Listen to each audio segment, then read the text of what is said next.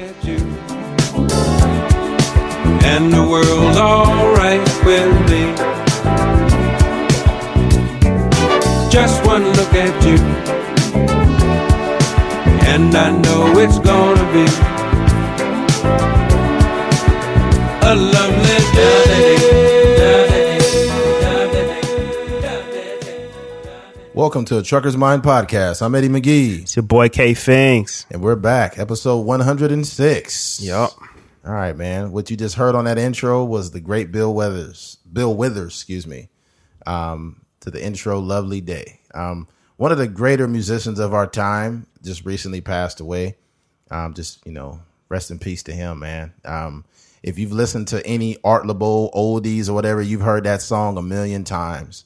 And many other songs that he had that countless. I can't even remember all of them now. But yeah, just very soothing music. He had a beautiful voice. So rest in peace to the great late Bill Withers. And you gotta have pipes in order to, that day that stretch out for like 2 minutes. Yeah, you know what? That's true. You cannot smoke weed and then make that note. That shit is long. And he kept that note up for so long. A lovely day. And then he had the what was he call it? The ad lib in the background. Lovely day. Lovely day. Lovely day. Lovely day. And it's like whenever you're listening to the song, it's like you try to do both at the same time. A lovely, lovely day. Lovely day. It's impossible. You can only hold one note. Yeah. You'll be blue in the face like a motherfucker trying to do that. That's funny. Yeah, but shout out to him. You said something about him being like 32 when he started. Yeah. He didn't start writing music till he was 32 years old, which is crazy. But, a lot of times we put time limits on things like, you should have kids by this age because you'll be too old, and you have to be successful by this age, or you won't do it. And it's like, he didn't write music till he was 32. And he stated like, you basically have it or you don't. You're born to do this. Yeah. I believe it. Mm-hmm. I think that, I don't want to get all biblical, but I think God bless us with gifts. And a lot of us find out what our gifts are and use them, and a lot of us don't. Man, it's facts. Yeah, man. What's the other song you got? Ain't no sunshine when she's gone. Only darkness every day. Yeah, I remember that song came on one day. I remember I broke up with my girlfriend. And I was just like, I got to turn this off. And then I just couldn't turn it off. And I just kept listening to Ain't No Sunshine. I'm like, God damn it, Bill Withers. Fuck. Yeah. I think it's just something about like those older R&B singers. Like, and we can't, obviously there's good R&B singers, but I just feel like that tone that a lot of those guys have, it's like raspy and soulful. Yeah, I feel like a lot of singers we don't have that. Today. Yeah, true. What was that one song? I think it was with Lou Rawls. You're gonna miss my loving. It just all those musicians. That's timeless music. Yeah, it's oldies. You know who loves oldies probably more than anybody? Who's that? Mexican people. I'm telling you, dude, if you're listening to this and you're Mexican, you probably love oldies. Yeah. I love oldies too. But that Art Laboe, for some reason, a lot of people that call in with the request, they be like, hey, this is Oscar. I want to send a shout out to my girl and send her Bill Withers, Lovely Day, because it's going to be a lovely day. You're like, all right. And then Art Laboe will be like, we have a special shout out from Jose to Maria. I will always love you. Yeah. Yeah. I don't like the ones that crack me up though. Is the for some reason is the ones that people get requests from like Corcoran State Penitentiary. Yeah. You'd be like, he can't hear this. Yeah. He like, you gotta stop giving shout outs to these convicts. You're like, what's going on here? Yeah. Yeah, but shout out to Bill Withers. Yeah, rest in peace. Rest in peace. And also rest in peace to the late, great Nipsey Hussle. Yes, sir. It's been a year now. It was a year on the 31st of March. And it's crazy when you think about it because he was doing so many things. And I think that he literally died in in front of a store that he created. Mm-hmm. So that says a lot about who he was, you know. Yeah. It's really sad to see that go on, and then you look at the landscape of the world now where we are, and it's like, you know, you go from one traumatizing thing to the next, but from an optimistic viewpoint, Nipsey left the world with a lot of gems and a lot of life lessons. So shout out to him. Yeah, I was just earlier today. J. Cole's last year at his Dreamville festival, he played the Love Yours song, and he did a tribute to Nipsey Hussle. He had a montage playing in the background. Yeah. And I was just watching it and listening to it, and I was like, yo, it still doesn't even seem real. And you know, they picked the perfect images to display behind J. Cole while he was performing, just him smiling and just full of life, and you could see the growth. And it's interesting. I was, you're kind of watching J. Cole perform, but you're also watching the images in the background. Right. And there was a point where they had played one of his Breakfast Club interviews. And it was just so dope to me because I remember watching that interview and I was like, yo, this guy, his mind is just on another level. Like, I almost like listening to him talk just as much as I like listening to his music. Right. So, but he left us with so many gems. You know, I think what I'm gonna do is probably after this pod or within the next few days, just go back and listen to some old interviews just to see if I can get any nuggets from those. Nipsey, what I love about him, he did so many interviews that like I haven't seen them all. I think, like I've seen a ton of them. I just went to a wormhole of a bunch of different Nipsey interviews. Because man, like when if not, you know, it's like you kind of miss this person's presence. So you go to check out their stuff, and they had so many profound interviews and things that he said. Yeah. And I think the number one thing is he's like an unlikely source of motivation, based on him being a rapper. And you think, oh, why would you be motivated by a rapper? But when you pay attention to who he was as a man, that's where, you know, you really start to look at the integrity he had and whatnot. Yeah. And, you know, somebody starts. It's not about how you start. It's about how you finish. Yeah. He was a rolling 60s Crip that turned into an entrepreneur and a guy that was, investing in projects for kids and investing basically in the tech world with Vector 90 to bridge the gap between, Crenshaw and the tech industry. The tech industry. Yeah. Mm-hmm. Yeah, in Silicon Valley, bridging the gap between Crenshaw and Silicon Valley. So giving these kids access to the tech world. So I think a lot of those kids are going to benefit from that. You know what I just sometimes I think, or I just thought of this right now, is that there's certain people where you would have to put the tag or the phrase "just so happen to be" in front of whatever they do. 100%. So Nipsey Hussle just so happened to be a rapper. Right. But he could have probably done any and everything that he wanted to, especially if you hear a story about building a computer at 13 years old or like, you know, just a bunch of different stories that they told at his memorial. Or even, you know, a guy like Jay-Z, like he just so happened to be good at rapping. Right. If he wasn't a rapper, he probably, you know, or he already is an extremely successful CEO and, you know, author, many, you know, different things, curator, producer, et cetera, et cetera. So I think we have to stop putting these labels on these people, these, you know, these rappers, et cetera. So true. Yeah, I think there's some people that regardless of what they would have done, they would have found a way to be successful. And I think that you can say that about a Jay-Z or a Nipsey Hussle. Just by how they moved and what they did, you could kind of see that. Even a person that, you know, runs a huge company could look at a guy like Jay-Z and be like, yeah, he's not regular. He's not normal. Yeah. He's not just a guy that raps. Like, he's a much deeper than that. Yeah. How does that one taste, by the way, that drink?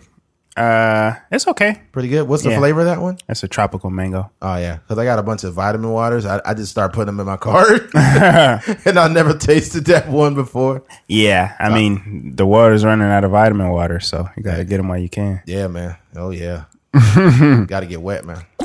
Okay. Just looking for a reason to press that button. Yeah. All right. Switching gears. Funny. This is just a word of advice for people that love to hang around a bunch of people during this pandemic.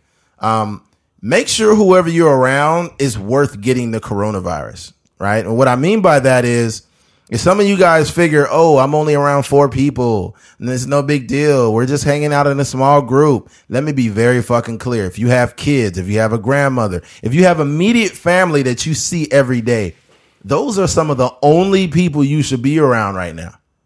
That's it. Yeah. Make sure whoever you are around is worth getting the coronavirus. See, I don't mind getting the coronavirus from some like Keith or somebody, because I know Keith's not being a dumbass. Mm-hmm. So if he accidentally got it and gave it to me, I'd be like, fuck. But then I would have to live with it. I don't mind getting a coronavirus from, you know, a close family member or somebody that I rarely deal with. That's fine. But I'm not trying to get coronavirus from a chick that I just hooked up with. Yeah. That I don't know super great. No, thank you. Yeah. Yeah. You know, so a lot of you guys need to reevaluate what you're doing. Because a lot of you guys are hanging out too much. You meeting up with friends you ain't seen in a long time. They might have been at a club with over 50 people, and now you hanging out with them. Yeah. That's why I say make sure whoever you are around is worth the coronavirus. If they're not, leave them the fuck alone. Mm-hmm. Yeah, I think simple. I think I mentioned this a couple weeks ago. I had went to my grandma's birthday party that we had, and you know, my grandma was getting up there in age, and you know, we don't know how many more birthdays she'll have, so you know, it was important for me to go. It was probably 11 people there max. Most of the time it was 10, but that was a situation where it was like, like I said, it's my grandma, and in my mind I was like, that's worth the risk, you know what I mean? She's you know, a person that I love dearly. But for other people out here moving, I just went to a park out here, and the park is big enough to where you can still maintain social distancing and still like be out there and have a good time, and then you know, get out the house a little bit. But when I went out there, there was a bunch of sports cars out there. There was it looked like there was a car meetup, and I had seen anywhere from like 12 to 15 cars. Dudes just getting out of their cars, linking up, you know, getting ready to shake hands and stuff like that. I passed by another group of people that was having like a little gathering. They was cooking, and you know, it was probably like 20 people out there. Stupid. And I was just like, yo, like people really, like there's a reason why we shouldn't put our trust in society. I mean, these are the reasons why this lockdown, quote unquote, is in order, because people don't listen and they don't take anything serious. And even to the extent, even I think they don't take anything serious until it affects them. Right. Personally. But even then, I still think they would think that it was just a random event or whatever. Right. So it just was, it was, I don't know what the feeling was. I just felt bad for like how dumb we are to still just be out here. Like we said before, this is not a vacation. No, it's a quarantine. You're supposed to be maintaining, you know, social distancing, making sure you're not in large groups and stuff like that. And if you do need to go out into the world, make it be for a legit reason, you know. Right. Make it be to go get some groceries so you can, you know, to maintain go get some groceries, not eat some groceries.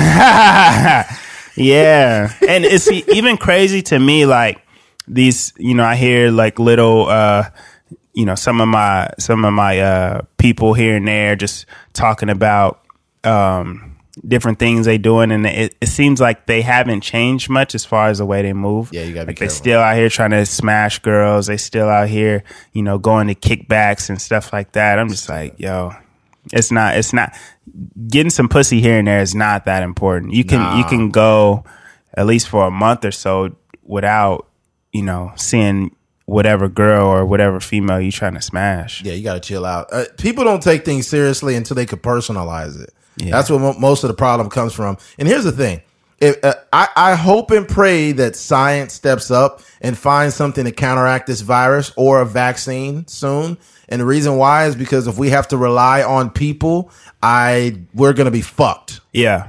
because people are fucking idiots. Oh, right? yeah. Bottom line. The thing about it too is you got to look at how we dealt with other pandemics. Basically, HIV and AIDS is an epidemic. It's a lot less contagious than than the coronavirus. Obviously, it's transmitted through sex.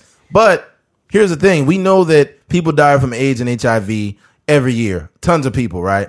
But people still say, you know what? I'm going to stick my naked dick in this pussy because it feels better.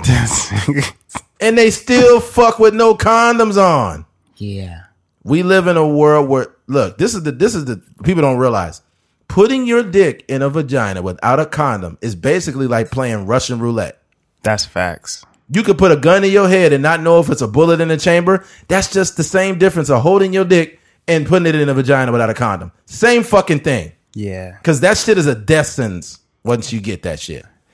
But this is a tangent, but it annoys me so much where like dudes will look at a girl and think that just the way like their perception of them and how they move in the world, they think they know if they have some sort of STD or not. She clean, man. She clean. Yeah. I got to wear a condom with her. She been out there. She been out there. Yeah. But here's the problem with that. If you decide who and who not to use a condom with, then you are the risk. Yeah. You are the one that's a risk to her. Right? I'll say this much. I used to work at a plasma center. I'll leave them nameless, but I used to work at a plasma center as a lab tech. Yeah. And there was a girl there, and she had a boyfriend. Her boyfriend's test. Oh, you told me. Yeah, her boyfriend's test came up HIV positive. Oh my god! And what happens is when that happens, they basically freeze the person's account or whatever the case, and they stop all their plasma donations, and then they checked hers, and she was HIV positive. She got it from her boyfriend, right? And she was like going through it. She couldn't believe it had happened. But this is the reason why it's important not only to use condoms, but not to cheat. We live in a world, people can't even keep their dick in their pants. I've never cheated in my life. And people don't believe it. Are you sure you never cheated? No. It's easy not to cheat. It's easy not to cheat. You just don't stick your dick in nothing and don't talk to no girl that's not yours. I can get as much pussy as I want when I'm single. Yeah. Why would I get with a girl just to cheat on her? That's so selfish. Yeah. But the world is so selfish that we expect selfish shit. Yeah. We know that I'm telling you right now, if someone's life depended on not going out, they would still fucking die. That's how stupid people are. If you had a nationwide lockdown and you said, if you get busted going out for anything non-essential, then we're going to give you a $5,000 ticket. People would risk the ticket. Yeah. Because they're that dumb. Yeah. Look, if you're listening to this podcast, there was a dude, I didn't even get in an argument with him, but he was telling me in the inbox, yeah, this virus ain't, it's not that big a deal. It's this, it's not that. I'm still going to live my life. I said, okay. I said, go ahead and you do that, right? But don't be on Facebook asking for prayers if you get sick. Okay?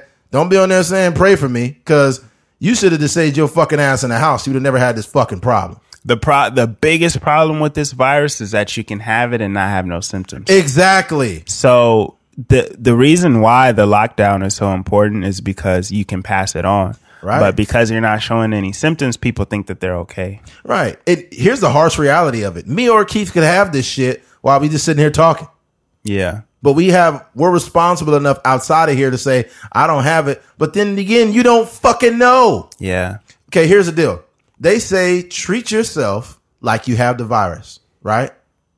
So why the fuck are you motherfuckers taking hikes? Mm-hmm.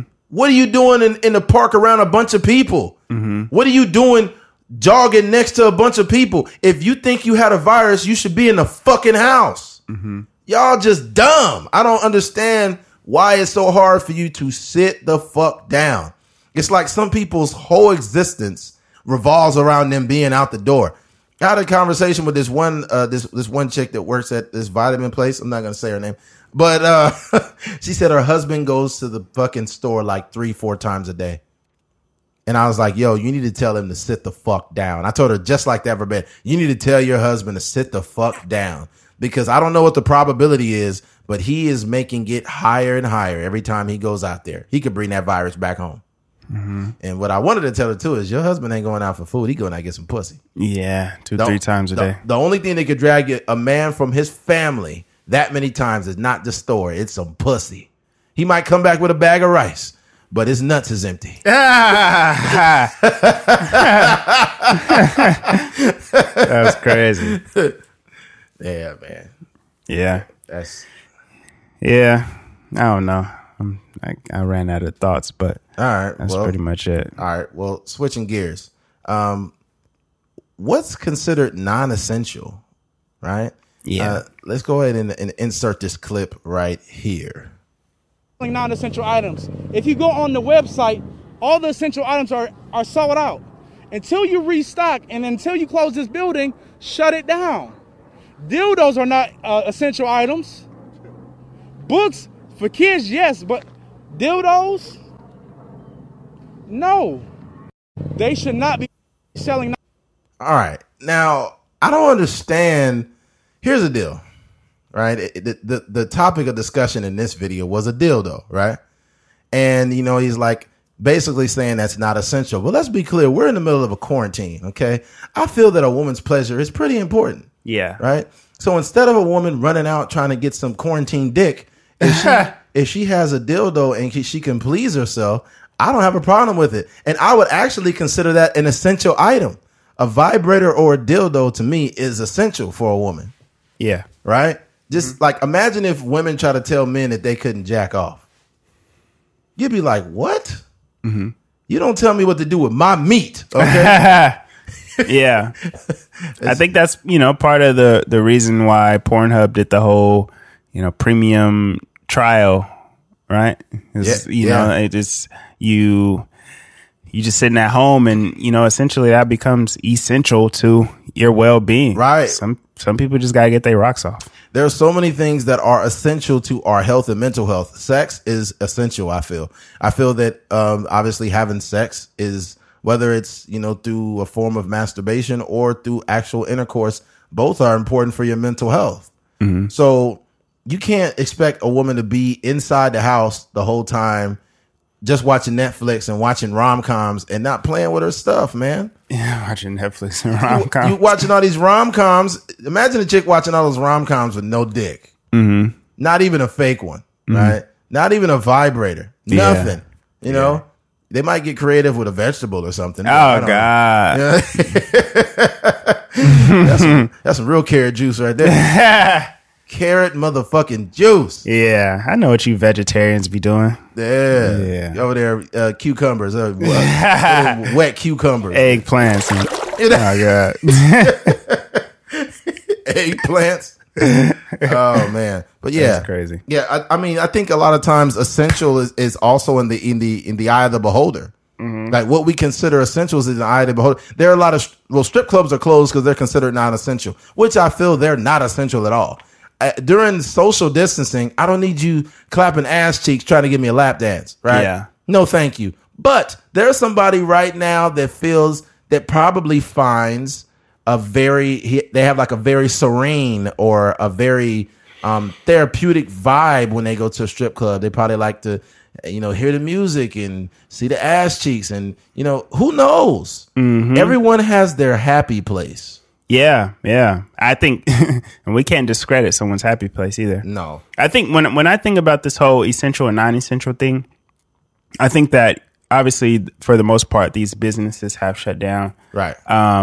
And even that we talked earlier about the gyms that were still open here. And then one of them finally, I think it was two in Bakersfield that were still open, but I only know of the one shutting down, and it was in the news. And he tried to pitch it as, you know, as being an essential business. And you know, some people basically saying like you can't get the same kind of workouts at home and stuff like that. Yeah, I already know. It was. He had some quotes in the article that was just like basically he's trying to pitch to the news why he should remain open, aka he just want the money to keep rolling. Yeah, if it's who I think it is, he lives in that fucking gym. Oh, okay. Yeah. So he lives in there. Uh-huh. So it's essential for him because it's not only where he lives, it's where he makes his money. He's paying rent there too. He's paying rent in there. Yeah. So he wants it to be open, but it's for one. And here's the thing: I'm not even going to say the name of the gym, but I have a membership there, but I haven't been there in months. Way prior to Corona,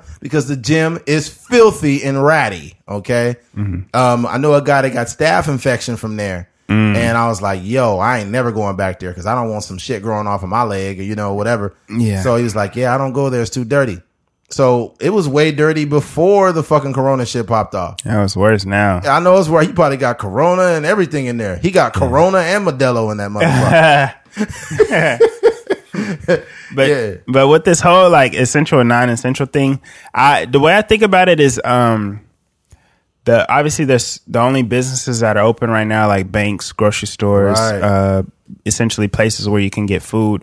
But when I think about essential and non-essential, I think about like the other side as far as the workers. Right. Like, of course, a strip club is not essential for us to be hanging out and stuff, but at the same time, it is essential for those people to make money because 100%. There's a lot of people that don't know how they're going to pay next month's rent because we're all in this lockdown right now. So it sucks. And the thing about it is because it's not considered a lockdown. It's a stay-at-home order. And I will say that more people are playing by the rules than not. Okay? Because I go outside and I don't be seeing nobody out a lot of times. Yeah. So I will say a lot of people playing by the rules more than not. But the motherfuckers that are not playing by the rules, it's annoying. It's like, yo, look here. I don't care if you think this is a hoax. I don't care if you think this is a conspiracy theory. Whatever. Be a fucking adult, especially if you got kids. If you got kids and you want to bring a virus to them, how about you not be a fucking dipshit? Because I'm tired of a lot of you motherfuckers on there that will use a conspiracy theory as facts and then will call me stupid or call me a sheep because I don't buy into it. Let me be very clear here. I don't put a blanket on y'all, but now I'm about to do it. You motherfuckers just try to look smarter than everybody from taking a conspiracy theory. And there is no merit to it. There's no facts behind it. But no research. No research. But then they'll tell you, do your research. Like, hold on, man. Where are you getting your research from? A fucking Cracker Jack box? Yeah. Where are you getting your research from? Yeah. YouTube? Where are you getting it from, buddy? Yeah. Okay. I'm skeptical of a lot of things. I don't believe everything the government says, but I also don't believe that the fucking aliens gave us a goddamn virus. So it's like, give me a break, bro. Niggas will say anything. Oh, Donald Trump just did this so he could get reelected. Well, it's not going so good for him now. No. See what it is. Corona in Hebrew means white. So the white man is giving black men viruses to interrupt the black family. And you'd be like, well, actually, the coronavirus is affecting everyone. So, no, see, that's what they want you to believe. They want you to believe that, right? You be like, Corona actually stands for crown, which is created by the white race. So the white race is essentially saying they are king of all people. I'd be like, man, if you don't shut your dumb ass up. Yeah, I hope you get Corona now. I mean that jokingly, not literally. But it's like, you know what? You playing with Corona like that, it's going to take you getting it for you to fucking wake up. And I don't want anybody to get this fucking shit, including myself or anybody I care about. Yeah. But here's the thing. I'm being real here. When this shit's over, folks, listen up very carefully. When this shit's over, you're going to look at a lot of people differently. You're going to see how they acted. You're going to see what they did, how many people they put in danger, all that shit. You're going to learn what people have zero skills, which people are lazy. Because now you have to pick up a skill. Whoever you are, it doesn't matter who you are. People say, well, everybody's saying you got to pick up a skill. No, you don't. If you're going to be in your house, you're going to be in your house. No. If you're one of those motherfuckers that all you did was go to the barber and you can never cut your hair, guess who needs to figure out how to cut their hair? You. Yeah. If you need your nails done and you haven't been to a nail salon in a long time and your hair is all fucked up, guess who got to learn how to do their hair? You. So you're going to pick up skills. Yeah. And honestly, it's stuff you should have been doing. Right. I know people that can't actually afford haircuts. Right. But they haven't, invested the time or the effort into like learning how to cut their own hair. Exactly. Imagine how much, like I'm not the best barber in the world, but like I cut my own hair. Yeah, you do a good job though. You do a pretty good job. Appreciate it. And you just think about how much money you save. Like True. I spent probably like $170 on the clippers to edge my hair up, and then like $50 on the clippers to cut my hair. Right. And that's like, I don't know how many, like 10 trips to the barbershop or something like that. You know what I mean? Man. So, and then after that, you just saving money. Yeah, you do a good job on it now, but at first you used to be fucking up. one day Keith, his edge up was crooked as hell. Keith looked like his edge up was so crooked, it looked like he was leaning over to the left. I was like, damn, nigga, what the hell? He's like, yeah, I just started cutting my hair myself. And then he didn't sound confident. Like his voice didn't sound like he was happy about it. He's like, yeah, I just started cutting my hair myself. That's like, funny. Yeah, you definitely don't. You're not. But yeah, but I mean, that's the thing for me is like, I've always been like a curious person. Right. So this quarantine has not really changed like how I view like increasing your skills or like improving your skill set.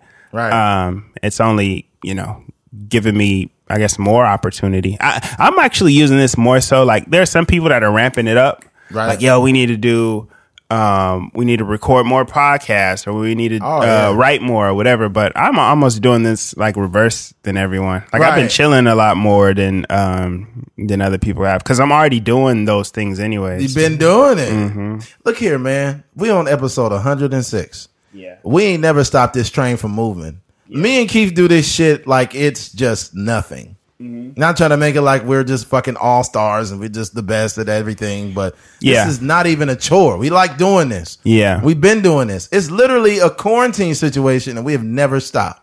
Yeah. So the thing about it, man, if you got the wheels moving before anything major happens, then it's not going to stop. Yeah. It's going to be really easy to do it.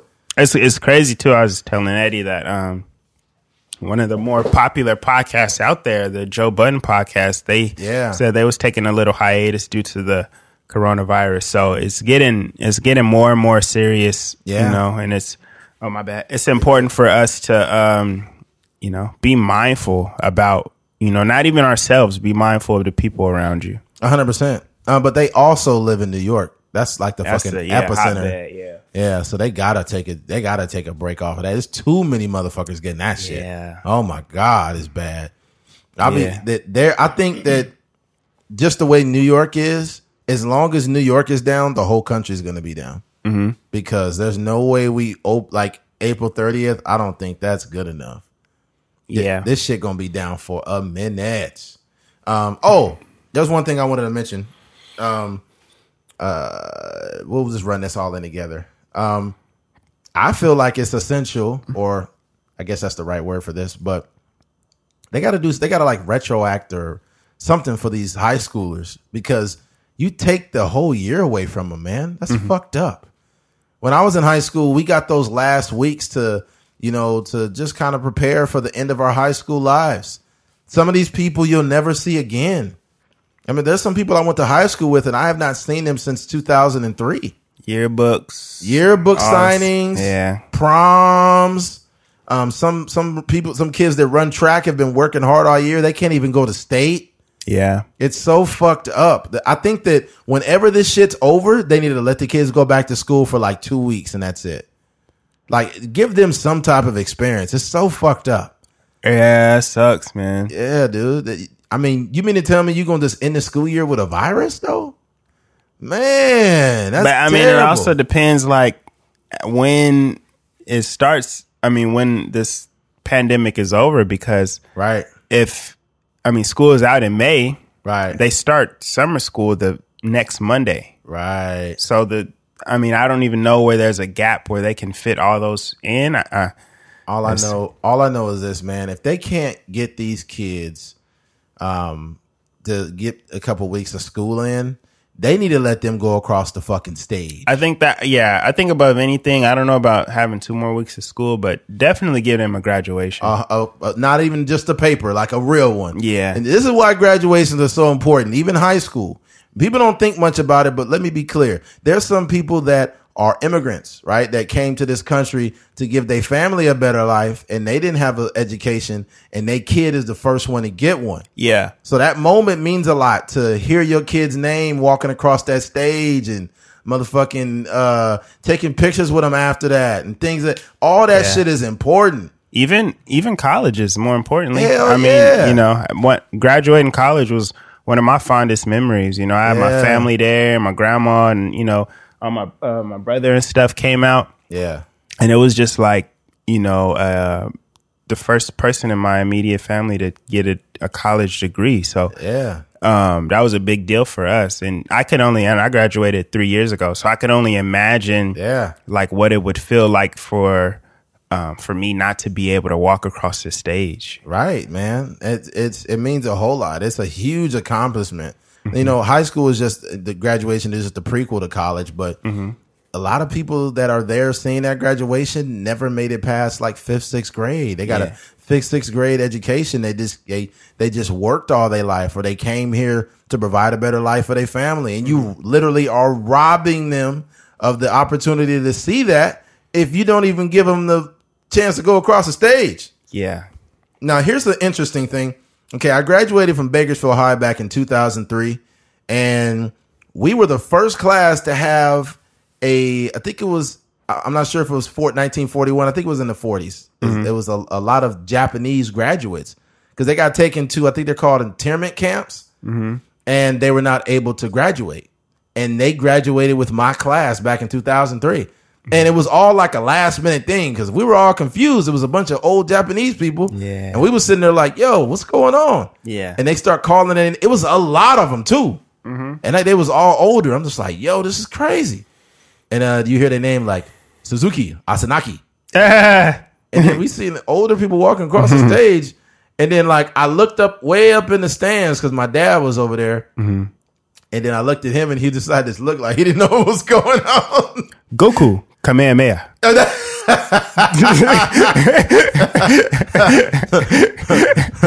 Mazda 6. RAV4. Toyota Supra. They call somebody's first name, they be like, Hadouken! Japan. Oh, man. Funny. You know how I guess supposedly they told parents, like when your kid goes across the stage, I guess they told parents, don't clap or anything until all the students are done. No one ever listens. Bro, nobody listened. I remember when I went across the stage, my dad was like, that's my son. Bro, You can hear all of that too. Yo, I'm telling you, man, some people got huge families. It'd be like, I think it was my homie Angel went across there, and he had a bunch of family because you only have so many tickets. Yeah. But you see like a whole section of the stand up for Angel. Like, yeah, that's my son. That's my son. You got a whole family over there. That's my primo right there. Yeah, it's definitely a big deal, man. I remember vividly both of those graduations in my high school. Even my junior high graduation, it was a big deal. So yeah, that's another thing that they won't get to do. Yeah, they also said this is hilarious. I was crying with tears in my eyes at my graduation because people was roasting. Everybody that went across the stage, people was getting roasted.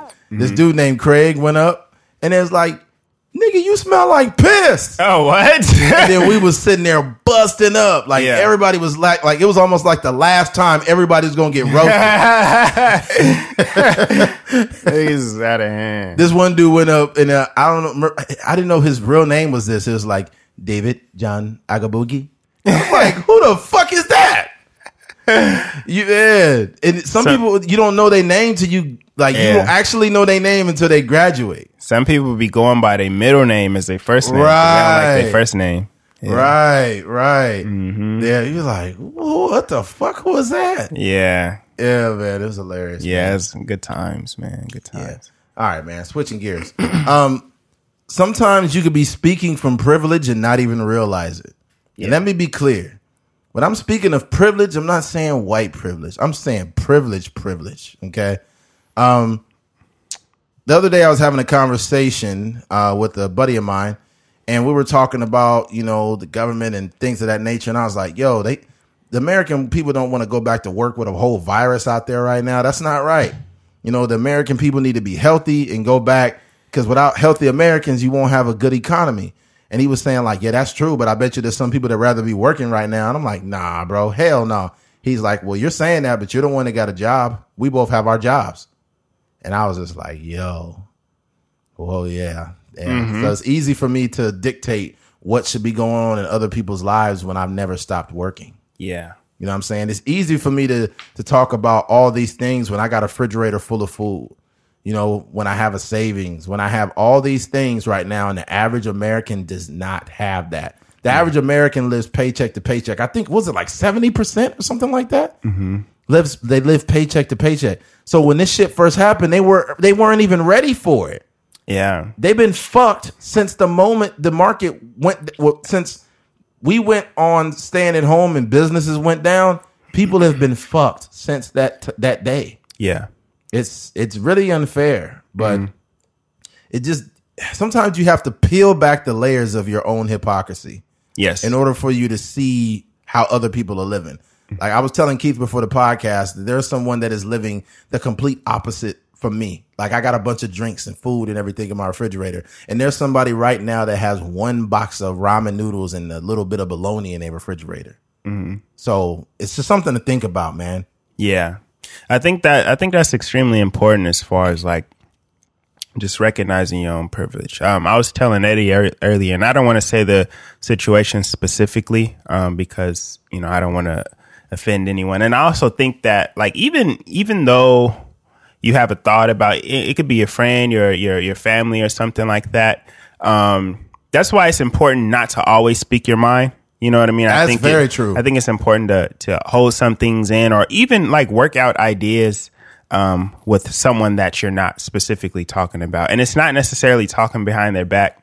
It's almost just coming to an understanding about the situation, right. And them as a whole. But I had to, you know, check myself because like I was, you know, working in a situation where I felt like I was either being overworked or I was doing work that I didn't genuinely want to do it in my heart. And I was like, yo, like why should I be here venting or complaining about this situation when it's a great opportunity? Right. Like in a grand scheme of things, like the work that we were doing and we are doing is like stuff that people actually appreciate. You know what I mean? So I had to check myself and be like, yo, there's people out there in the world that would kill for this opportunity. Very true. There's people going to film school or whatever, you know, or, you know, at home right now, just, you know, on the internet, just trying to figure out life. And they would love to be in the position that I am now.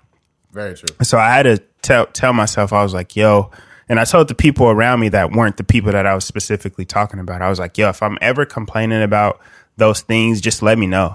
And, you know, so it's extremely important to check those privileges and also just to be aware because the biggest thing, and what happens a lot too, is that things that we don't like about the world and society tend to be things that we like low key be doing ourselves. 100%. 100%. So I always tell people, like at least the people around me, I'm like, yo, you can't like stop complaining about whatever because that's not going to get you nowhere. You know, you want to put positivity out into the world. Yeah. So yeah, there's just some thoughts that I had about this situation. You know, another thing that some of us do without even realizing it is we will literally go up to somebody and start talking and might kind of slightly vent about a problem you're having when it's a completely fucking first world problem. Yeah. You might be like, oh, my battery on my phone keeps dying. I might have to get a new phone. And they're thinking like, yo, I can't even feed my fucking kids. Exactly. You know what I'm saying? So it's like, that's the most important thing because like just like you said,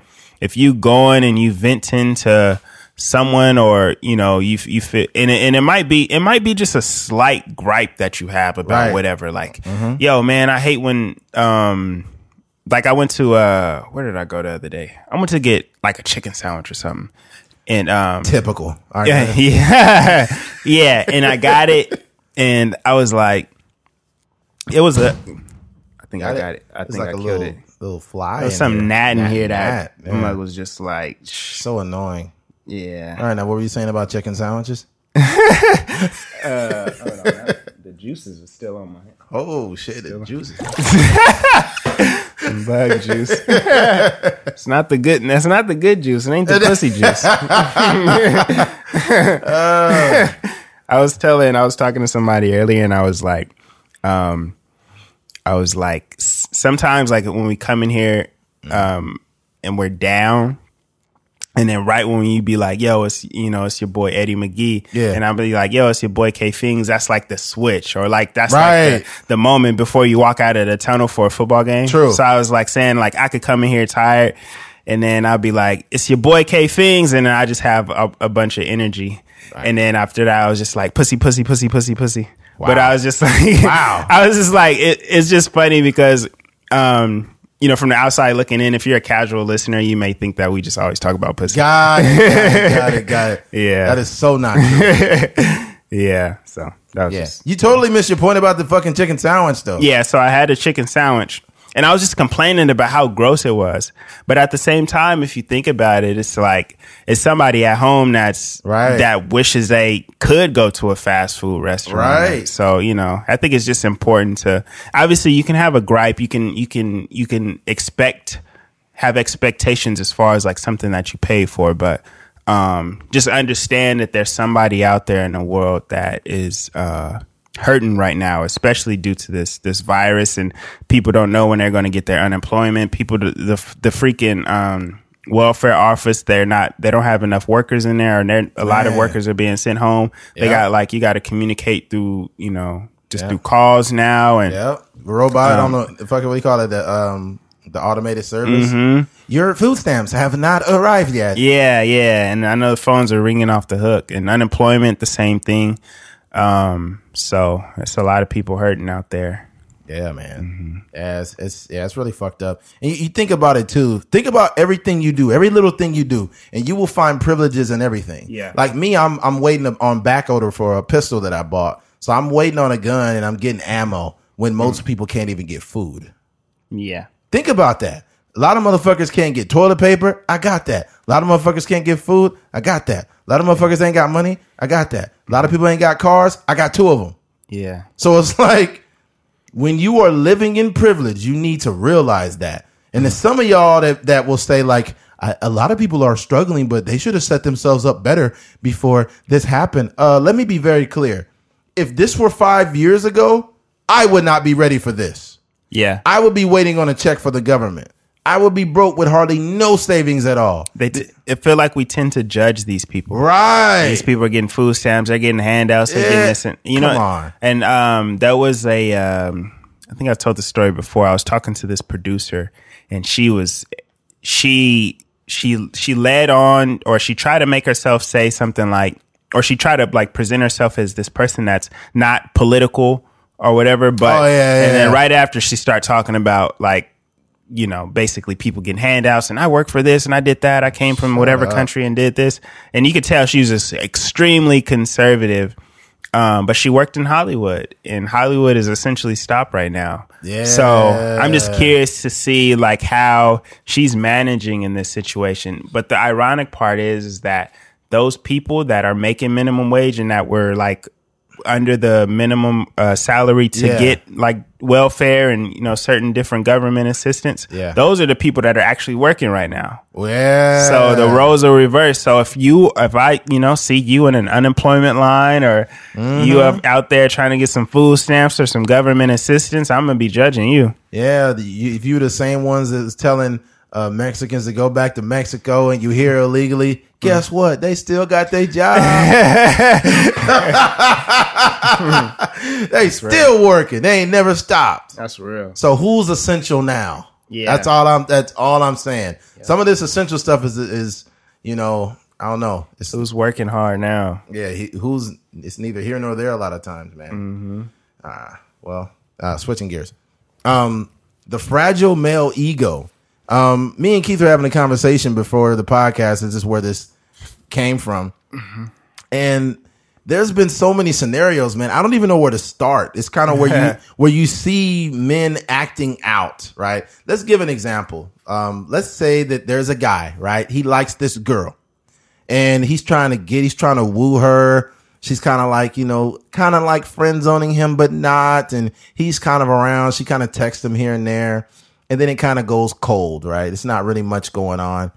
And then all of a sudden you come along and a young lady takes interest in you, and whoever the guy was that got, kind of rejected by the girl that likes you, he's trying to get noticed.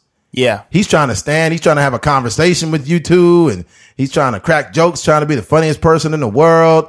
And it's like, that's the fragile male ego. If you seen that a woman does not like you, back off. You have absolutely no reason to be around. Okay. For example, how many of you guys listening to this podcast have a girlfriend or a wife? Probably a good amount of you. And whenever you take your wife or your girlfriend around certain people or certain men, that guy's always trying to be the funniest motherfucker in the room. But every time you've seen him outside of that situation, he's just normal. That's because he's trying to get attention. Yeah. That's it. He's trying to get attention. And his ego will not allow him to say, hey, my homie's got a girl or a wife, and I'm just trying to go with the flow. I don't want to have no problems. But a lot of men have these ego problems. It's really weird, man. Yeah, I think this is a scenario that I've experienced a few times. So there was one situation where I have two friends, and let's see if I could maneuver around this conversation without throwing somebody under the bus. But there's this girl, right? So there's friend. Let me see. So let's say their names are Johnny and David. So there's this girl that Johnny allegedly has sex with, or he hit back in the day, right? Mm-hmm. So, and then 6, 7, 8 years later, after we're all out of high school and everything, another situation comes up to where Johnny and David come around this girl again in some other capacity. The girl starts to take a liking towards David. Like I said, Johnny already hit her back in the day, allegedly. Right. But the girl likes David now. And right. then David ends up hitting her. Mm-hmm. Or David, he hasn't even hit her yet, but David has just been hanging around her. Right. You can see there's a little bit of flirting going on and stuff like that. Right. So a situation happens where all four of us, and myself included, have some sort of meeting. And Johnny starts to notice David and the girl are flirting a little bit. They may have gone to get food. Right. And then came back, they all laughing and telling jokes to one another with food in their hand, and everybody's all giddy.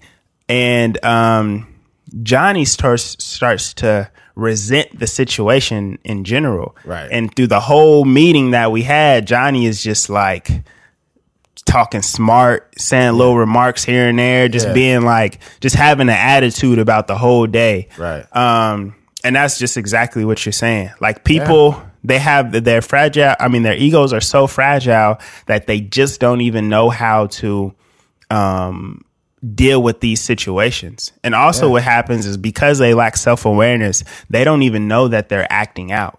Right. They're just out here, saying little stuff here and there and talking smart, having this attitude. Right. And, from our perspective, we understand what's going on. Just hurt, because the dude got the girl. And what happens also is that even if you did hit the girl back in the day, which you should, essentially be satisfied with, because you got, you both got what you wanted to out of this situation. But dudes are so possessive, that if, you could have been hitting a girl for 6 months, and then if she move on or she cuts you off, dudes be so hurt by that they just start acting out the same way. It's weird. Dudes have an ego problem and are also territorial. Yeah. It's like, look here, man, a woman is not property. You guys can mutually be having sex and hanging out. Everything's good. But if she wants to move on from you, then that's her right to move on from you. Yeah. She really doesn't have to give you notice. If you never took it upon yourself to make her your girlfriend, then she could just overnight say bye and move on and start talking to somebody else. Yeah. That's how it goes, unfortunately, but that's how it goes. So you got to move on. And then whenever the girl moves on and she starts liking the dude and the dude likes her, or whatever the case, whatever the relationship is, and then you come around and you're envious or jealous Yeah. That's your problem. Also, if the only thing you can offer a girl is dick, then that's your problem also. That is true. Like if she starts liking this guy because he has, much more than you on an intangible level. Right. Like he's probably a better person. He has deeper conversations and all these sort of things that would make a woman like you. Deeper strokes. Yeah, all that hitting the cervix and whatnot.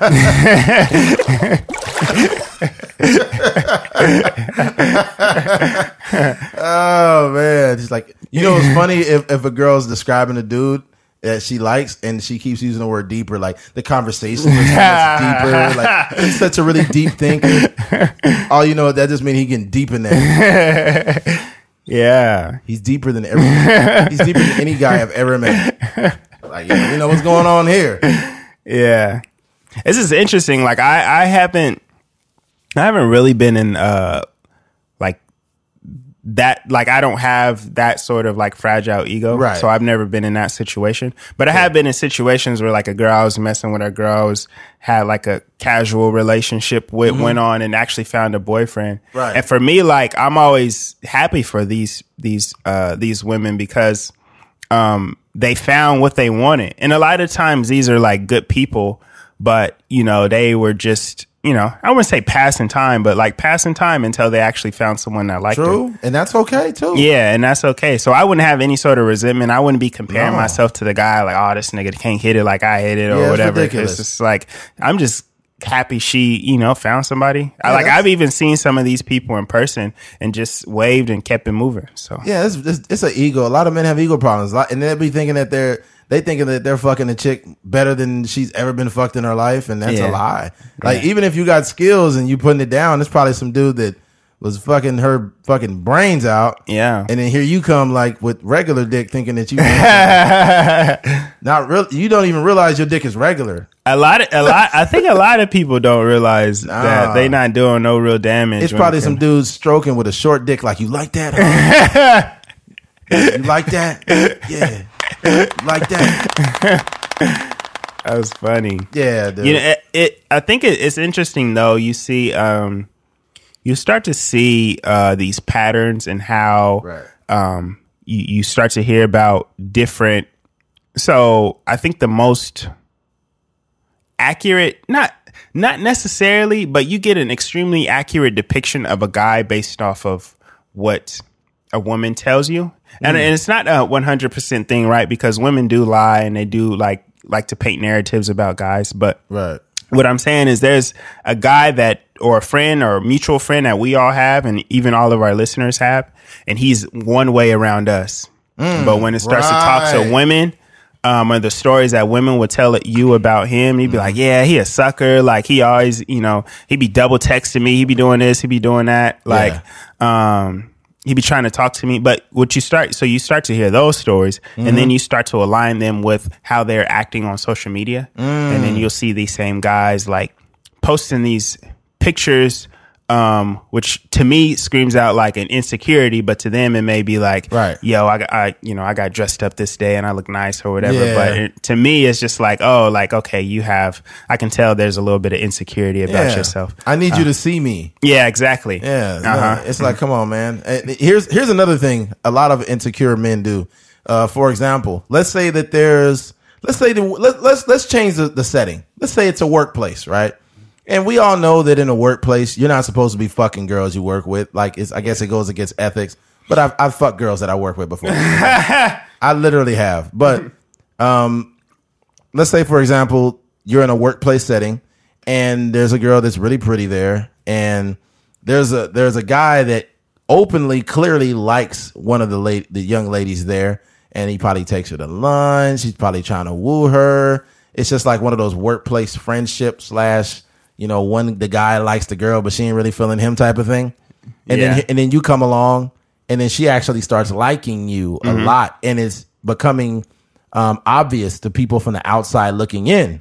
Yeah. So they can see that she likes you, but the guy that has been rejected by that girl is now he's like always wants to be seen, always wants to be heard. Hey, Hey, so we going to lunch still or what? We still on for lunch? Yeah. Talking to the girl that likes you. Yeah. And the girl's like, oh, no, I'm good today. I'm good. And then she stays talking to you. Basically, the guy will try his hardest to cock block you. Yeah. But here's the problem, bro. You can't block my cock. You can't. My cock was destined to do what it was going to do. You ain't know Dikembe Mutombo? You ain't blocking this. You ain't blocking this cock. Good luck, buddy. That was funny. Dang, man. Yeah. It's ridiculous. You know what I've started to realize, and I think the podcast has really just like expanded my mind and into this whole like psychological thing, and just growing and just being older. My prefrontal cortex is fully developed now. You know what I mean? I ain't got no soft brain. I ain't got no mushy brain no more. There you go. all them chicken sandwiches. all them chicken sandwiches gave you enough protein to grow that frontal cortex up. But what I was getting at is that sometimes I feel like I understand people more than they understand themselves. Wow, that's a good one. Yeah, because I be seeing people and they're just acting certain ways, and I'm like, oh, okay, that's insecurity. Right. Oh, okay, you got some trauma. Oh, okay, you're just regurgitating information. Oh, you're just reiterating something that happened to you when you were a child. So I'm just, just kind of like maneuvering through the world like this. Here's a gem. I'm about to drop a bar real quick.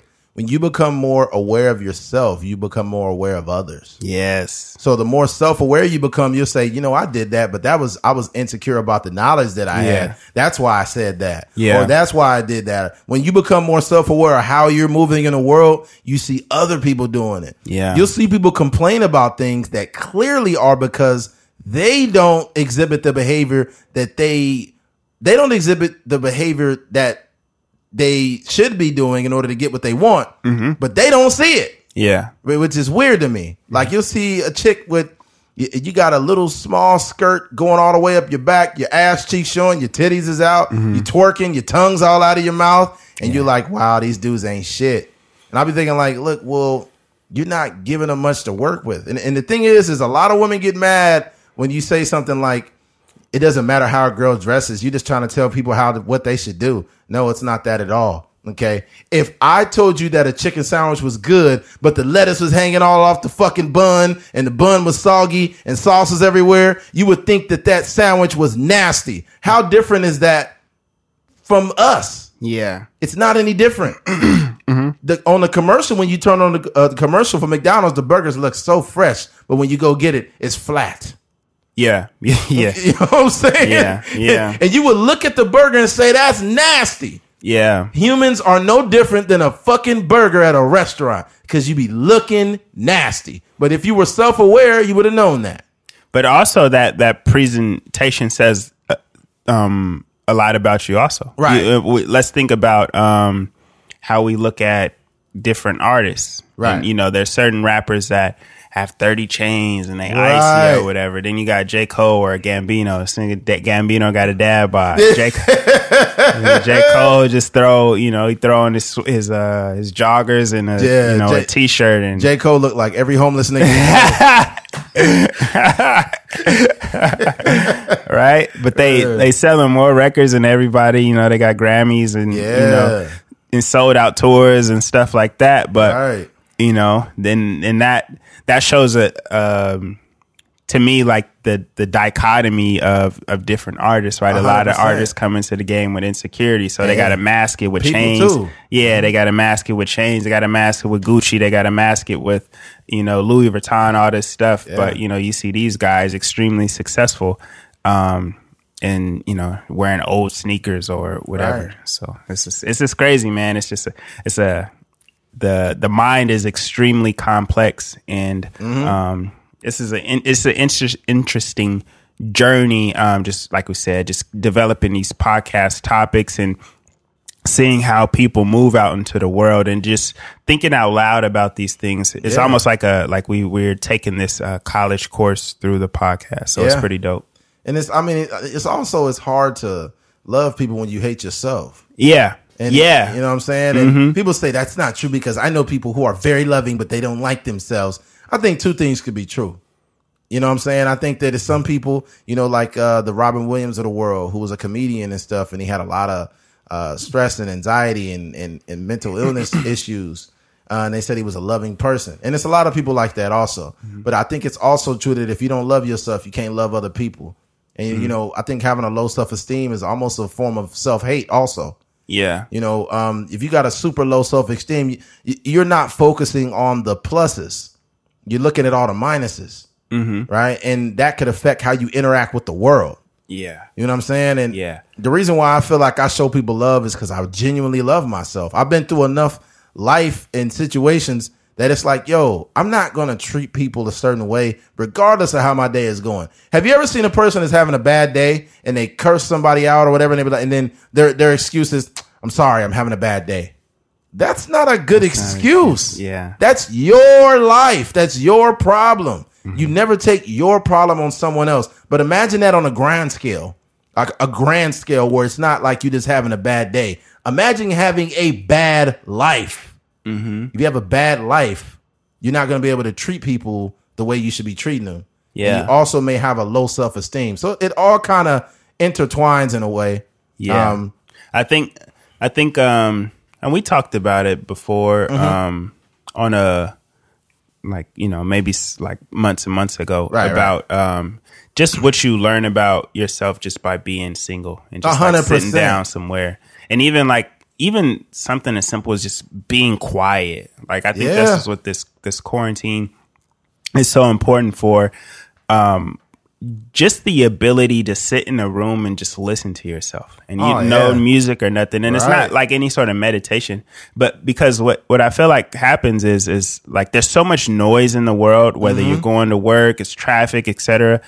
I think that when you really have to sit down and like listen to or think about subconsciously the things that happened in your childhood, the things that happened to your last girlfriend, the things that happened to your last boyfriend or whatever, like you really, the traumatic, nasty chicken sandwich you just had,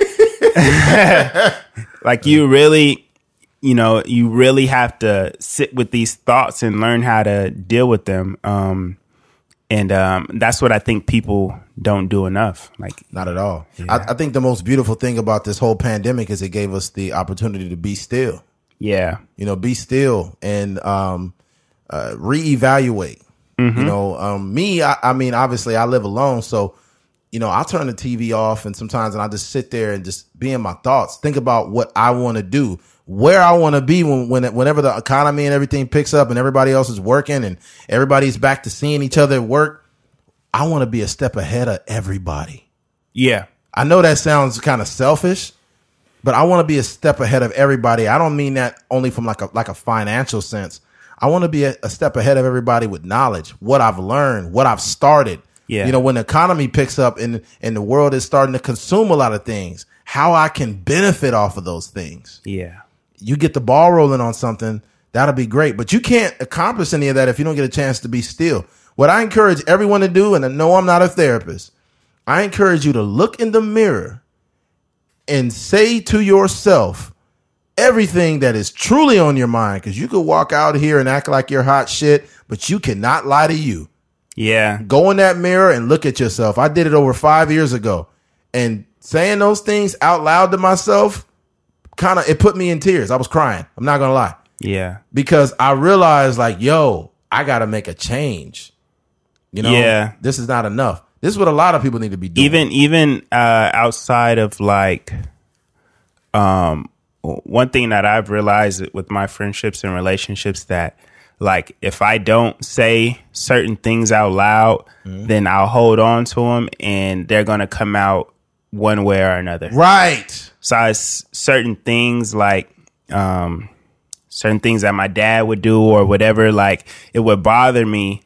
And then I would just hold it in. And then, that's not good. You know, somebody would talk to me and I may lash out. I may talk smart. I may do, you know, whatever. And then, you know, in my mind, I don't actually know where this is coming from because the situation where I lashed out was not that big of a deal. Right. But because you haven't actually verbalized why you're feeling that way, right, then you just lash out. So what I realize is that I have to actually say these things out loud to somebody, right, in order to get it off my chest. Not only say them out loud, but say them concurrently. Yeah, because if you say something concurrently, then you're nipping. You mean while the situation is happening? Yeah. Do it concurrently, because if you hold it in, it's going to come out in a very ignorant and unintelligent way. Yeah. It's going to come out in a way that's beneath you.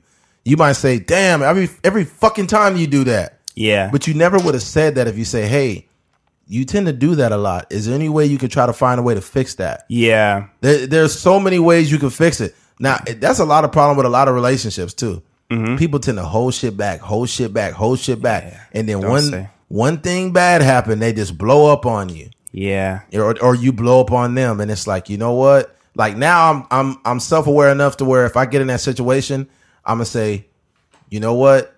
You're mad at me for this, and I'm sorry, but you never told me this was a problem. Yeah, you know what I'm saying? You never told me. Yeah. I know that now, but now you've yelled at me. And I'm not even offended, but I just want you to know that if you ever have something to tell me from now on, you better tell me now. Yeah. You know? One thing that I recently discovered is how, like, and I'm still trying to work this idea out as far as, like, where it came from or why it affects me this way but, like, sometimes when I see certain people drink, like, it really, like, bothers me. And it's not, I don't know, like I have, like, and traumatic in the sense of, like, the definition, not traumatic in the sense of, like, oh my gosh, like the world is going to end, but just traumatic in the sense of, like, what a therapist would say is 100%, traumatic. 100%. Experiences with, like, people and drinking and stuff. So, like, so I've seen certain things. So, I think that's the root of it. But I just remember, like, scenarios like with my mom, and my mom is not even like a drinker like that. She drinks like every blue moon. Right. I've never seen her drink, but like one time. Yeah. So I just remember, like, a time when she was drinking, and I didn't do anything like bad, but I can tell, like, emotionally I started to feel a certain kind of way. So she was talking to me and I was being like low key disrespectful to her, like, not really like talking back, but just like she would tell me to do something like, hey, could you take the trash over here or whatever? And I would just be frustrated. Like, yeah. Like you're telling me this, look at you, Yeah. I've had those moments many times. Yeah. Yeah. And to me, that that's not even a way not even a way in which I should handle that situation. 100%. And also, she's not doing anything wrong. Like, she's a grown woman. She can drink. Right. But for whatever reason, like, it just made me feel a certain kind of way. Right. And so that still happens, like, to this day, but not to that extent. 100%. But it was just something that only, like, maybe last week that I realized, like, the light bulb turned on, and I was like, yo, like, I'm tripping. Like, I really need to figure out why this is going on before I start lashing out at people. Oh yeah. I have those moments with my dad where it makes you feel like, if they're not doing something, it's kind of hard to explain. If they're not doing something that you deem responsible or parent-like, and they're almost in a moment where they're not being the parent that you have in your mind, you kind of, like, it's not so much lash out, but you kind of have a tone in which is not on par with them being your parent, and you can get outside of yourself sometimes. Yeah, for sure. And I've literally corrected myself and apologized immediately, because you got to realize, they may be your parent, but they're also a fucking human being. Yeah, and they were totally different before your ass came around. Yeah, so it's like you gotta be able to rationalize that. Yeah, I was telling you off air about that movie American Honey. Yeah. And I won't spoil it for you, or I'll let you. We'll talk about that next week. I'm watching that. I'm going to watch that. Yeah, but it's so much of that, and I think it's going to be. But for the listeners out there, the movie is basically, it's not an autobiography of Shia LaBeouf, but basically it's a culmination of all of his life experiences, and he kind of like puts it into this narrative, right. And a lot of it is taken from his life, but they change the name of the people, and they change his character's name and stuff like that, and where he lives, but it's basically his biography. And when I started watching it, like 2-3 minutes in, I was like, oh, this is about therapy. This is about psychology and stuff like that, and how, your parents can affect the way you're moving. And for all of us out here that are fans of Shia LaBeouf, we understand like he was wearing a bag to the theater, the bag over his head to the theater. He was, drunk driving and, beating up people and lashing out at cops and all these different things. But, for him, only through that therapy did he discover why he was doing all these things. And that led to the actual movie. So I just say that to say, like, that's kind of the journey that me and Eddie are going through as far as like just the self-discovery and how our grandparents, how our parents, how our aunts and uncles and all these people that have surrounded us throughout the duration of our life have put, or they have affected our lives and how and why we are the way we are right 100%. now. Yeah. Sometimes you got to ask yourself too, like, is it worth it? Let me work it. I put the thing down, flip it in. It's your permanent swinging. It's your permanent swinging. Oh man, I bet you the listeners is like really they're expecting something profound. Oh man. All right, man. Switching gears. Money gives you access. Me and Keith were talking about this. I don't think a lot of people that, especially if you're a person that come from a family that, had a business and was well versed in financial literacy and things of that nature, you don't realize the access that you had. But let me give you an example. Basically, if you grew up in a family where there was a family business and everyone had a house and 401ks and all of these things, you have access that a lot of people don't have. The average person is living paycheck to paycheck. They don't really own anything. So you have a business, you have a property, you have all these different things. So you have the access. But poor people don't have anything, man. They don't really own shit, nothing. And also, what's another example of something somebody with access would have? Keith? Just stocks, just a savings account. Exactly. 401ks, just the ability to put aside money, right? Any sort of thing like that. Exactly. Roth IRA. Exactly. Have the ability to maintain during like right now, for example, the economy slowed way the fuck down. And right now they're at home enjoying their families, their dog, and they're like, everybody stay inside. But it's kind of easy for somebody to say, hey, stay inside when they've got everything they need inside. Yeah. But a person that's poor is down to their last pack of ramen noodles and they got 4 kids in the house. Everybody's living situation isn't different. So that's one of the biggest differences, that there's a vast majority of people that's struggling. But for example, being poor gives you you'll be taking more risk, illegal risk. Okay, let me give an example of me, for example. I'm going to use myself. When I was in college, I was doing something I had no business doing, and at the time I was working a job. And I was getting things from the job that I should have not been getting. And I won't say where that place is. But I was selling things on the street from the job to make money. And I was doing that for a while, which was obviously illegal. It's not how I was raised or anything. But when you go to a job and you're not making any money and, your dad ain't really got no money and you could barely get to work because the job you work at is keeping you poor. You're going to start taking risks that you shouldn't be taking just so you could try to get ahead.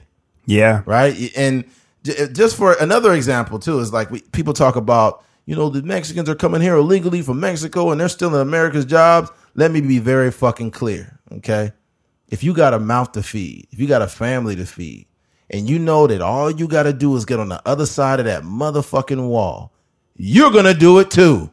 OK. Bottom line, you're going to take these illegal risks because you got something that you got to feed your family. You got to live.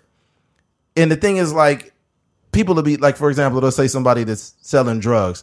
They didn't have to sell drugs. They could have got a normal job. Yeah, that's true. They could have got a normal job, but that normal job would have kept them poor. Yeah. they wouldn't even have the gas money to get to that fucking job. So guess what? I would, you think about it, what sounds a lot more logical is doing something illegal, taking a risk and selling drugs, but you got more than enough money in your pocket. You got a nice car, and you'll live that way until they bust you. But for some people, it's worth the risk. Yeah. But people with money, they don't have to do that because they have the access. Yeah. So that's just one conversation. Mm-hmm. I think, even for me on a lesser scale, when I was in junior high, we didn't grow up with much money, much excess money. You know what I mean? It wasn't like I was going to school with like holes in my shoes, and I had clothes, and we never went with food without too long. We might have had to eat like top ramen for dinner or something like that, but it wasn't a situation where, we was, going without. Right. But even for myself, like you be in junior high, you see the little they be selling little cookies at recess, or at lunchtime they may have like some Doritos or whatever they have in the little at the little a la carte, and you want those things. You kind of get tired of having the regular free lunch that they have, and some days it's good, some days it's just like, oh, this is atrocious. But like I said, on a lesser scale, like I remember my older brother had like a little pipe in his drawer at the crib, and I grabbed it one day and I was like, yo, and this is me just being ignorant to the whole, like, it wouldn't even be considered a drug game, but it was a little bit of weed left in the little pipe. But I was like, yo, like, man, I know a couple of white kids at school that be smoking weed. Like, I'm going to try to sell this and see if I could get like some money off of it. So I think I even threw it in my backpack, and I went to school and I asked the kid that I knew that smoked weed, like, would he buy the pipe that I had, but would he just buy, would he think about buying it? And he was like, nah, I wouldn't even buy that, bro. I already have like whatever. I have my own or whatever. Yeah. And then that was kind of like the end of my little run. But, but just thinking back on it, like I would have got in trouble. I probably would have got suspended from school or whatever for having that in my backpack. But those are just the type of things that go through your mind, especially when you're young. And you're just looking for any way to, and what happens too is, of course, there's this idea of like, of privilege, but like you said, the most important thing is information. 100%. So if I was in junior high and then I had a parent who had stocks or had a business or whatever, they could be like, hey, you can do this little thing, or you could do this part-time, or you can go here and work, for such and such and file paperwork, and then he'll pay you $12 an hour, and then you could buy shoes or whatever. But for us, it's a thing to where it was like, we just got to get it how we know how, and the only thing we know is like people smoke weed or people like cheap things or whatever. So let's get these off. Yeah, man. And here's the thing too. I just need people to recognize their privilege. Like I mentioned earlier, I recognize mine. I recognize all the privileges that I currently have. And you need to notice, like, hey, like, look at what I'm doing. Look at how I'm living. Look at my kids. Look at my family. Mm-hmm. Here's another example. You talk about, let's talk about toilet paper. Look at how everybody fought over toilet paper. There was literally fights breaking out. Mm-hmm. Look at what people are willing to do over something that small. Yeah. Right? You're fighting over something that even in a third world country, they don't even got toilet paper. Mm-hmm. They be duking in the same water that they eat out of, which is fucked up. But in America, we got this privilege where we can fight over toilet paper because, we're almost running out. But imagine if your family running out of food. Guess what you're going to do? You're going to find a way to get it, even if you got to fight somebody. Yeah. But it's a lot to it. Another thing, too, is the same people that fought over toilet paper was probably the same ones that was judging Mexicans for coming here illegally. Mm-hmm. There's like, look at them coming over here in our country, stealing jobs. But look at you fighting over toilet paper. Yeah. Come on, man. Mm-hmm. One thing that, did I make this point? I might have made this point on the phone. So you have this narrative, and this is kind of a little bit of a tangent and kind of going back on the other topic. So you have these people that judge people on food stamps, right? Right. They're like, oh, they need to find work, they need to do this, and it's usually like conservatives or people with a lot of money that feel like their tax dollars is going to someone that's not actually working. Right. Which we all know that's not technically the case. There are a lot of people that actually do have jobs and that do work that are receiving this 100%. government assistance and these benefits. Right. But if you think back to like, was it like 2009, 2010, when the market had crashed? Yeah. And a lot of these car companies and the real estate and all these people needed to be bailed out. Yeah. And the government gave them, however many billions of dollars to get out of their situation. And they didn't look at that like they did.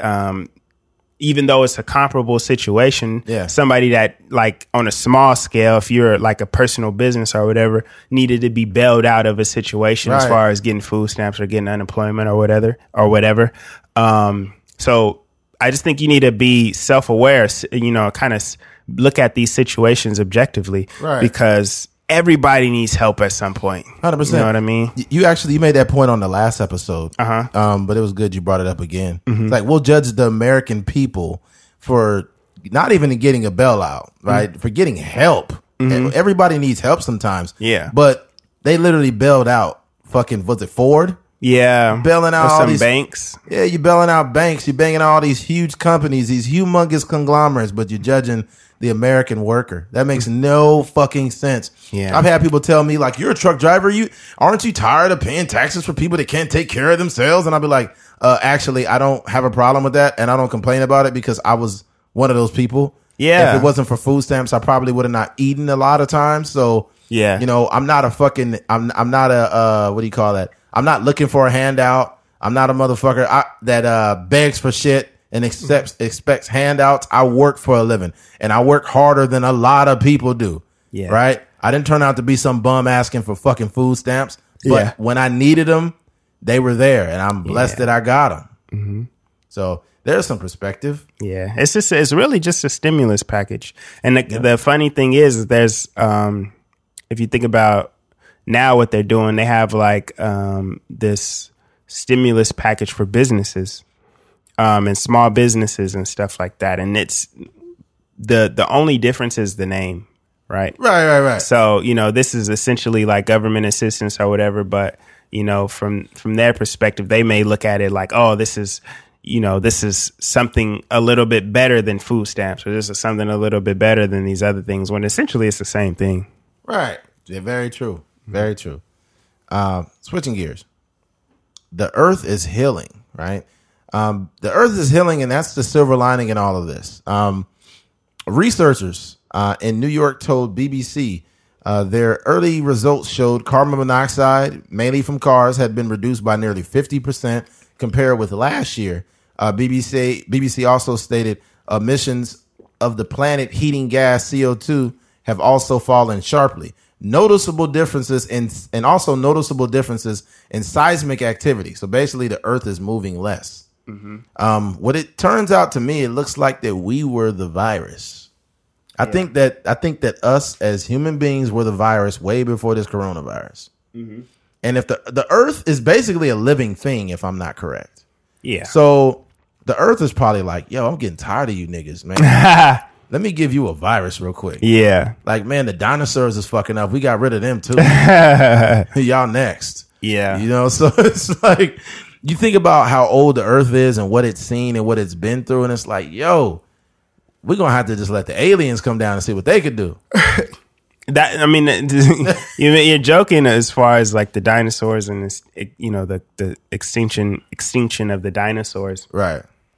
But I'm just thinking about it, like if we did end up like all just the world of at least human beings ended up dying from just this virus that spread around the world, the world would look so crazy. Oh yeah. It's just animals running around, animals thriving. Right. And it probably would be a more beautiful place because all we do is I was just driving down the street today and I was like, yo, it's so crazy to me that once upon a time, this was probably land that bears was walking on, and deers was running around. But ocean, we put water. we put freaking asphalt here and built buildings. I'm just like, yo, this is just crazy. Yeah, it's nuts, man. It would look.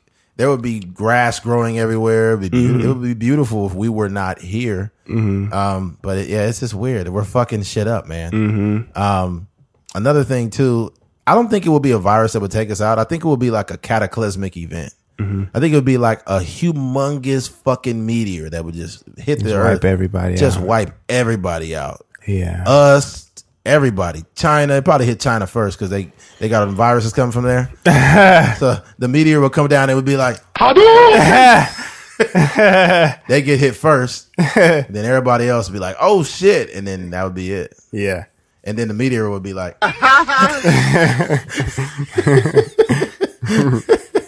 yeah, man. Yeah, but it's just it's something to think about, man. When we go back into everything opens back up, we need to take into consideration that we need the earth. It does not need us. Yeah, I think they have posted a picture, and I don't know how accurate it is because sometimes,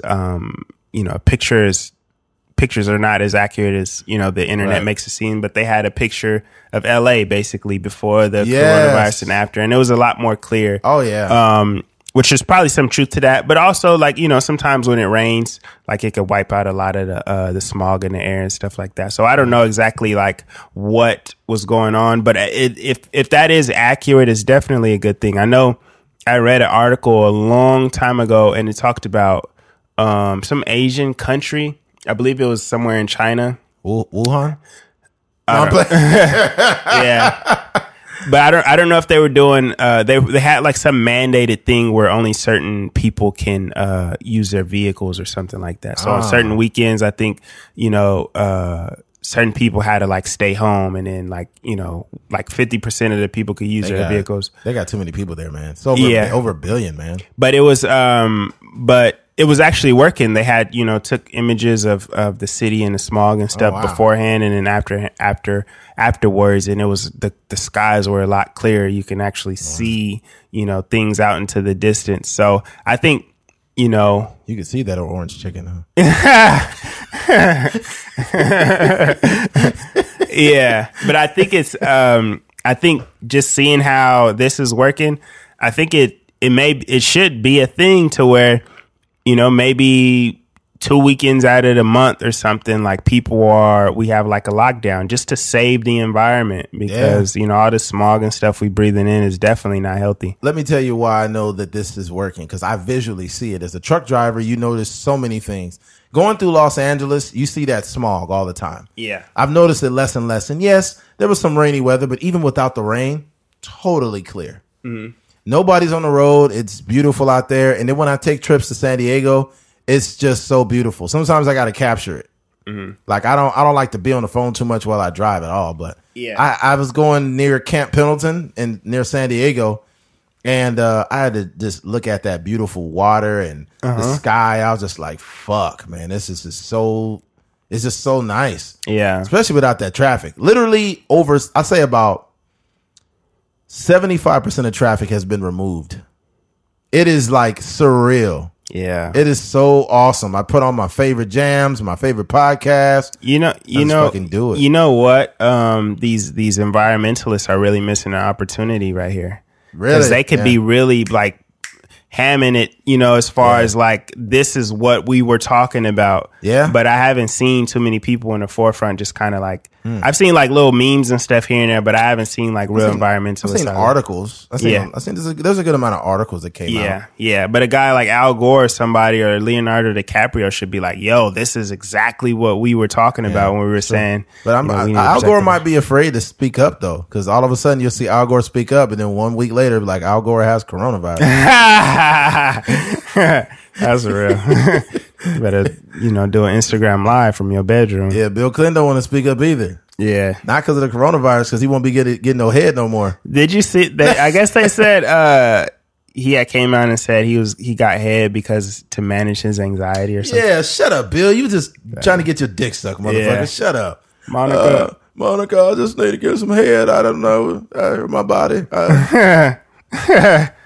The economy is stressing me out, Monica. Could you just give me some head? He said the economy is stressing.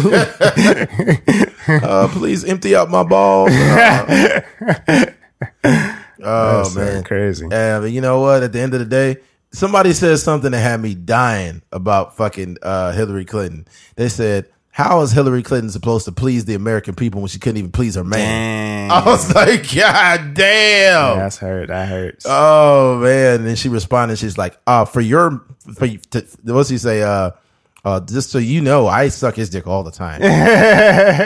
She really didn't say that. But that'd be a wild statement. That'd be crazy. I'd be like, damn, Hillary Clinton got head game. I couldn't imagine like what that whole sexual experience is like. Bill Clinton and Hillary. Oh no. Yeah. Back in the day, Hillary used to she was a freak though. Really? Yeah, I seen some old footage of Hillary. I was like, yo, Hillary was nasty, dog. I was like, hold on a minute. It's before she started wearing all those suits. Yeah. She used to wear she was wearing regular clothes. She's wearing regular shit. Yeah. Yeah, but now obviously not. Yeah. Yeah. Anyways, yeah. The silver lining in all of this with this virus is the earth is healing itself. So by the time we all come back, we're gonna fuck it up again.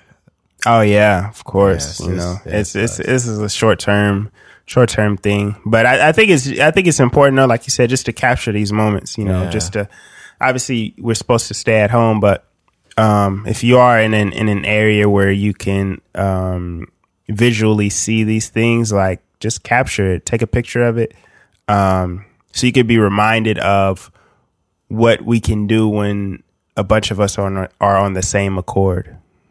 Yeah, very true. Mm-hmm. Well, where we at, Keith? 135. All right, man. Well, it's a little shorter than what we normally do. Mm-hmm. But I don't really know. Oh, we have another one actually. Hold on. Oh, switching gears. Hanging on to someone else's success won't make you successful. Yeah.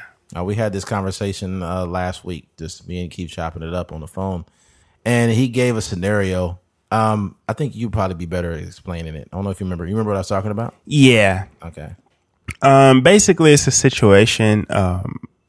Like it's difficult for us because like a lot of these people we know, so we don't want to give out too many names because we have like personal relationships. Yeah. But it's I'll put it to you like this. Basically, it's there was a group of YouTubers out here, and they were doing their thing, and this is years ago, man. Maybe about 10 years ago when they were really like just doing skits, and they were kind of like at the genesis of like a lot of these the way that YouTube changed, because at first it was just a bunch of like cat videos, and then all of a sudden like people really got on there and they try to do like grow an audience, and they try to do skits, and they try to do like funny videos and stuff. So there was a local group out here in Bakersfield that was doing the same thing, and just like with any group, it's difficult, especially when you come together as people solely to like for like a business, and their business was making YouTube and vlogs and skits and stuff like that.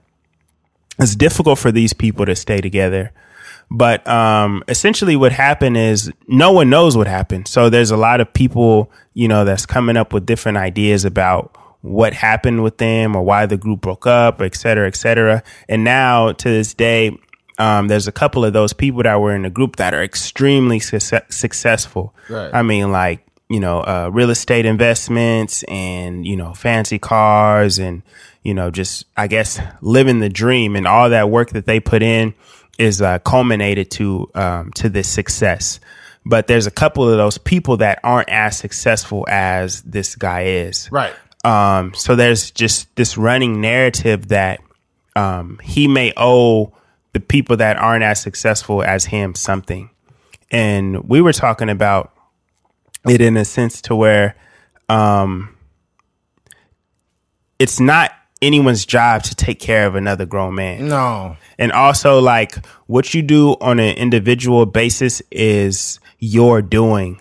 Of course, they may have helped you get there as far as like, just like whether you were in a vlog or whatever, and that one got like put you into a position where you can do this today.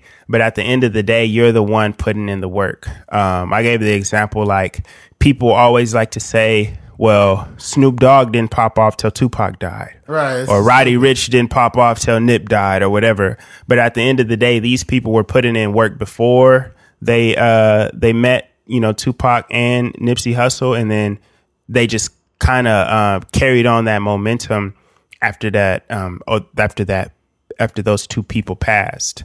And in this situation, this person carried on the momentum after that relationship soured.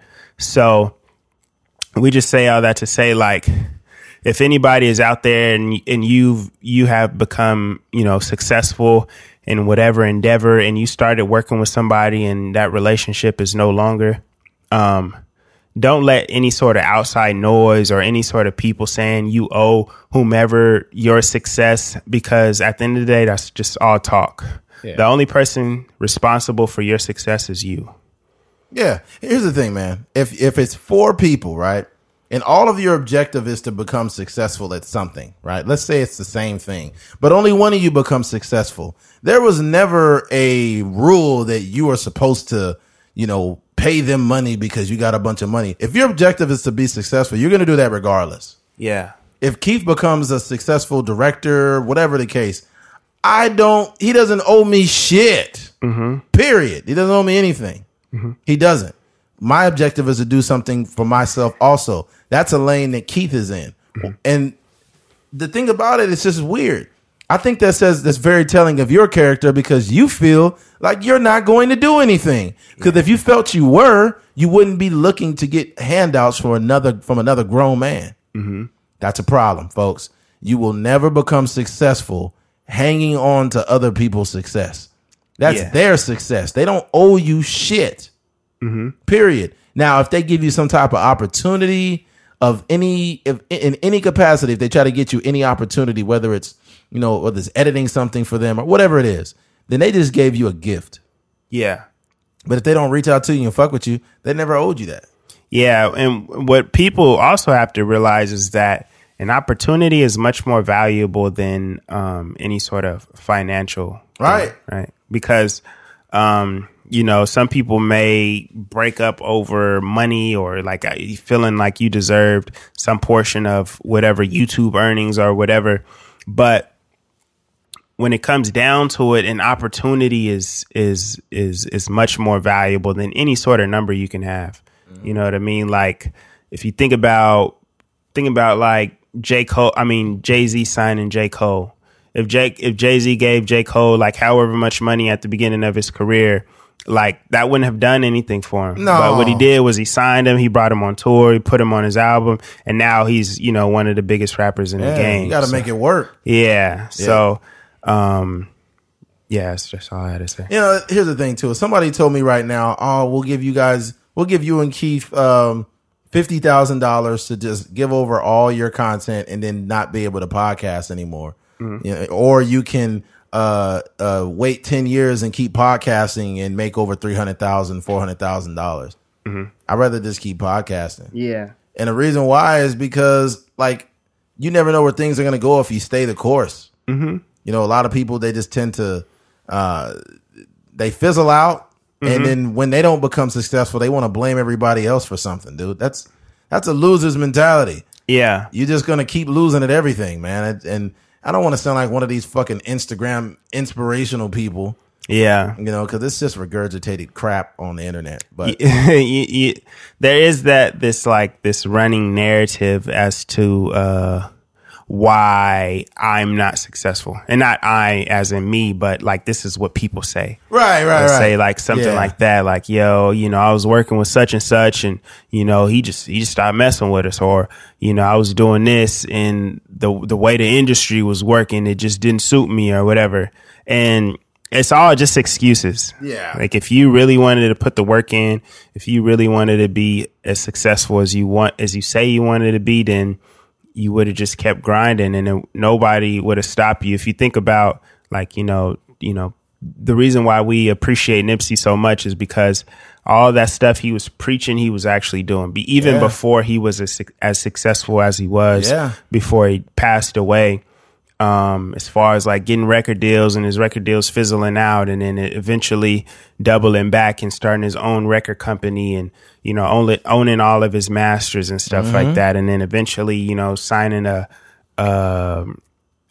partnership, or making a partnership with Atlantic Records, and releasing his first debut album. And just doing it the right way, you know what I mean? And it's like this never quitting mentality. But what happens is the people that we spoke of previously, and the people like that, what they would do is at the first sign of adversity, they're just stopping or making an excuse. And then all they have is stories at the end of the day. So it's like... At the end of the day, if you want to be successful in any capacity, you have to remain steadfast in your journey, whatever it is. And at the end of the tunnel, just be ready for whatever it is. Just don't pay too much attention to everybody else that's doing good things and feel like your life is not enough. So now you got to blame people. That means you've given up on whatever you thought you were passionate about. You gave up on it. Just stick to what you're doing, man. I've got nothing else on there because I don't want to sound like a broken record. Yeah. All right. Well, you got anything else, Keen? Nah. Well, I'd like to thank everybody for listening to A Trucker's Mind podcast, episode 106. Everybody continue to stay safe, stay inside, use condoms, eat the booty like groceries. You've been listening to A Trucker's Mind podcast. I'm Eddie McGee. It's your boy K Fings. Get out of here. Peace.